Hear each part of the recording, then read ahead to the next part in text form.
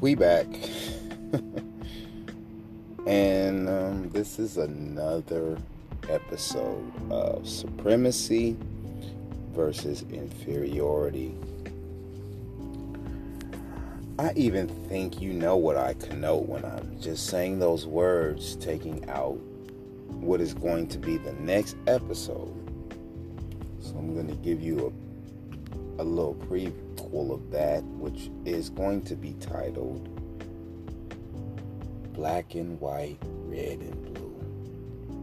And I'm going to just talk on some thoughts about that.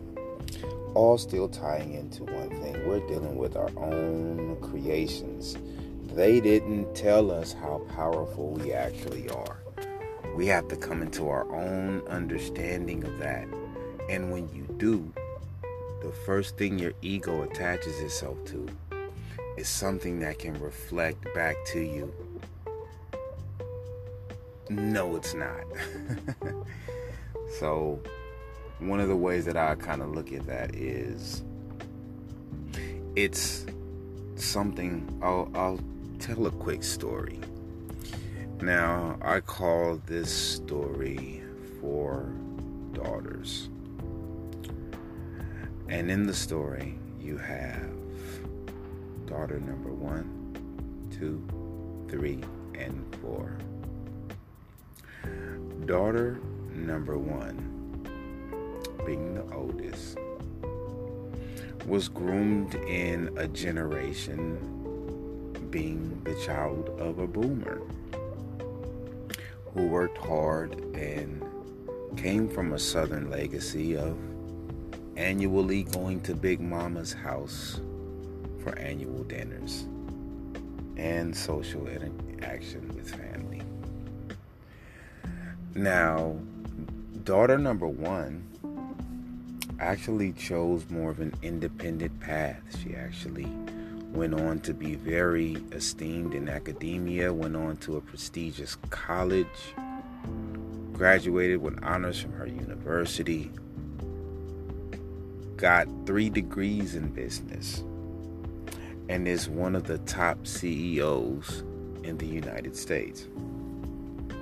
However, her siblings, all with similar goals initially, actually went on to become mothers of children, wives to very successful husbands, as far as middle class success. Not to the extent of Big Sis, sister number 1, but to a level of comfort where they're in, let's say, a $250,000 a year, $150,000 to $250,000 a year, annual. So, annual trips, and life is pretty decent,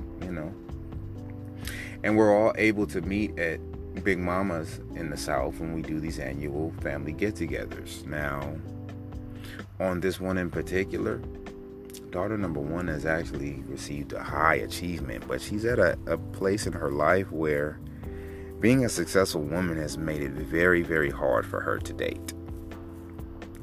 So in trying to date, she usually ends up with men that aren't as successful with her. That after they find out what she does and how successful she is, they usually have to fall apart. You could actually associate the ideal of this character with the character played on Boomerang as Eddie Murphy's initial interest, right?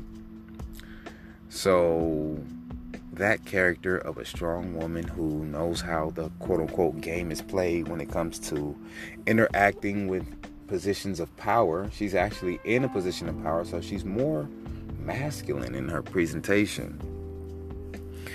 And Eddie Murphy's character in the story, he was pretty much masculine until he ran into true masculinity, and it actually exposed him to more of a feminine type character when it came to dealing with masculinity. Now we're talking energies here. So similarly, daughter number one is similar with her dating. In her world, she pretty much can just pick a guy. Like, she has guys that work around her that are somewhat successful, but the guy she's interested in right now, his bedroom game is on point, but he ain't successful like her. And so she pretty much deals with him as such. However, she's at a point in her life where she's, he kind of is like, well, what's the deal? He's pressuring her. Not pressuring her, but he's letting her see things from a different perspective of it's not all about money. I'm successful too. Like, once you get successful to a point, isn't it just about enjoying life? And that's what really captivated her about him, was he made her see things from a perspective where everything was pretty much just about the next step in the ladder of success for her prior. But she realized she's bearing a lot of her desires of being a mother. She doesn't have any children, no in-depth relationship like that, keep it pretty much on a physical controlling level. And so when she has this annual dinner and all of the sisters are there with their kids and, husbands are interacting and whatnot, and it just becomes a breaking point for her when the sisters are going back and forth, and they have a couple of cousins there that are also similar to the sisters 2, 3, and 4, where they, just married into success. But, however, some of them actually had, the thing is, it's exposing conversations where they kind of use the idea of seeing how sister number one interacts with the children, and you can see that she would love to have children just by the way she interacts with them. But in turn, they use it to say, yeah, you should get one type energy, not directly saying it, but just giving her the energy like, yes, it is a beautiful thing to have, when you can have it, but hey, you have your career, right?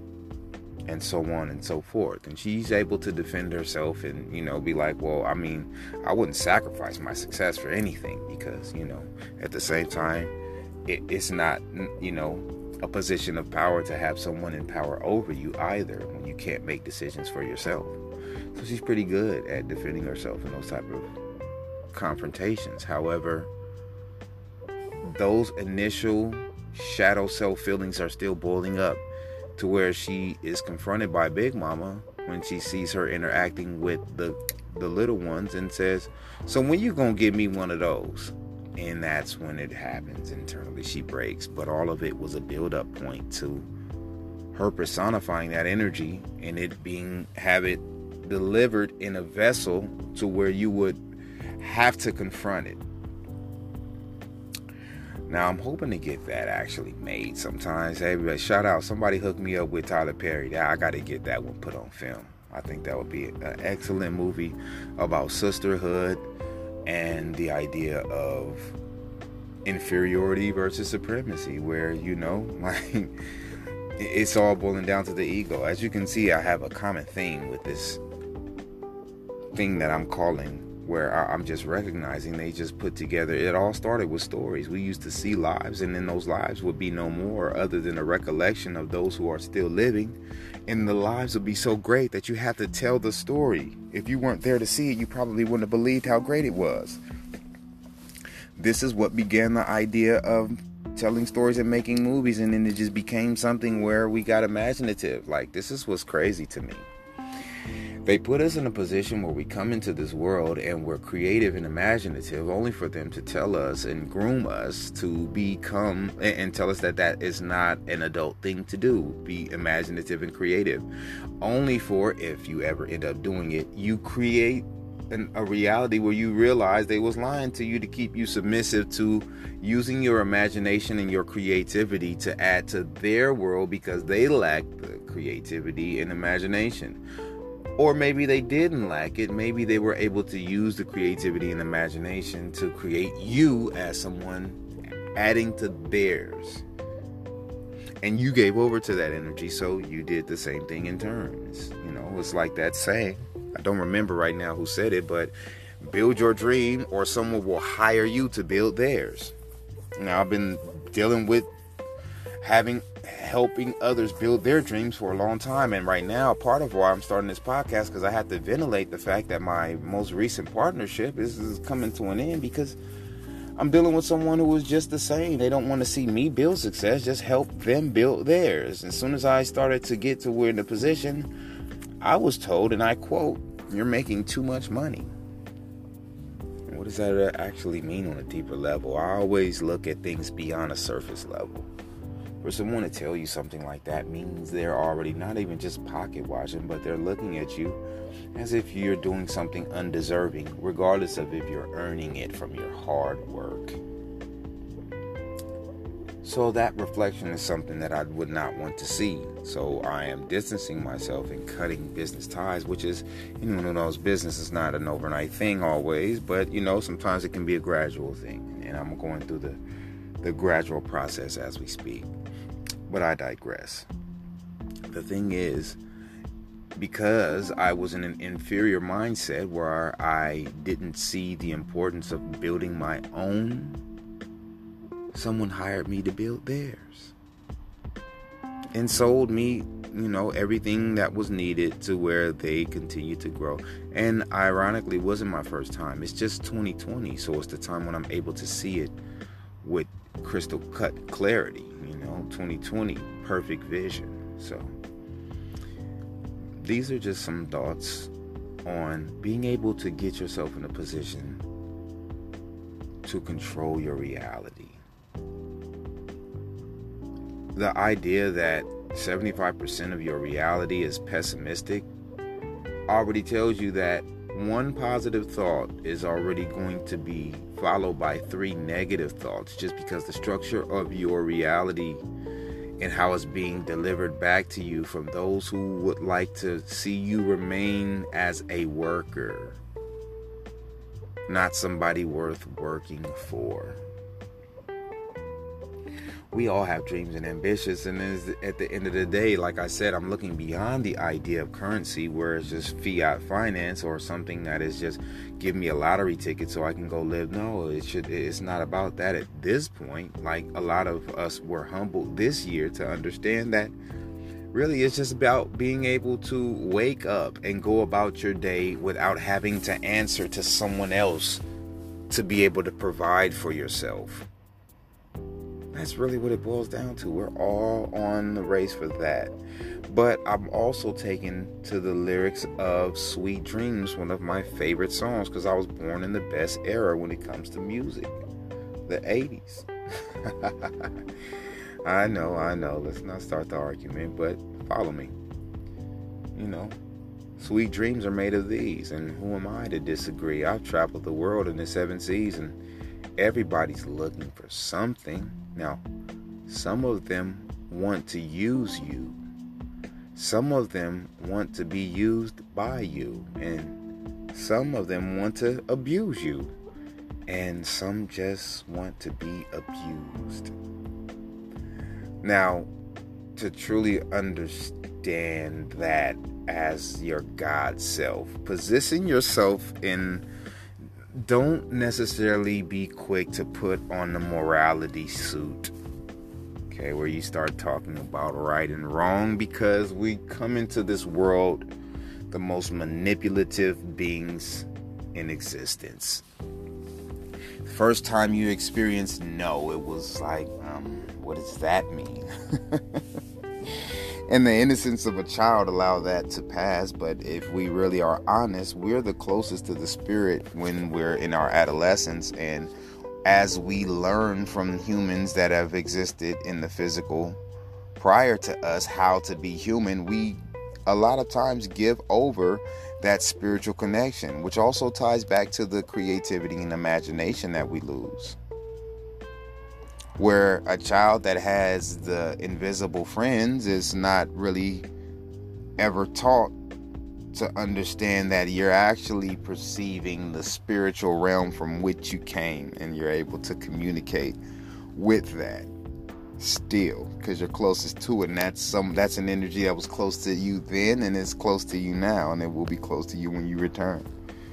I often ponder the idea, what if this thing is just like Earth, and then we like aliens on some other planet, like on this higher being, higher self type ideal, and as technology looks like it's going to catch up to reality, then we can't even see the the fact. Like, I've heard Elon Musk has set up a allegory surrounding the idea that if you look at the evolution of video games from the 8-bit, from Pong and to the evolution now, if it was to continue at this pace, it would be equivalent to our vision now. And it's similar to a song that I'm actually going to use one of these podcasts to use more of my lyrical understanding in the music that I create, which was AI is turning VR resolution to that of a human.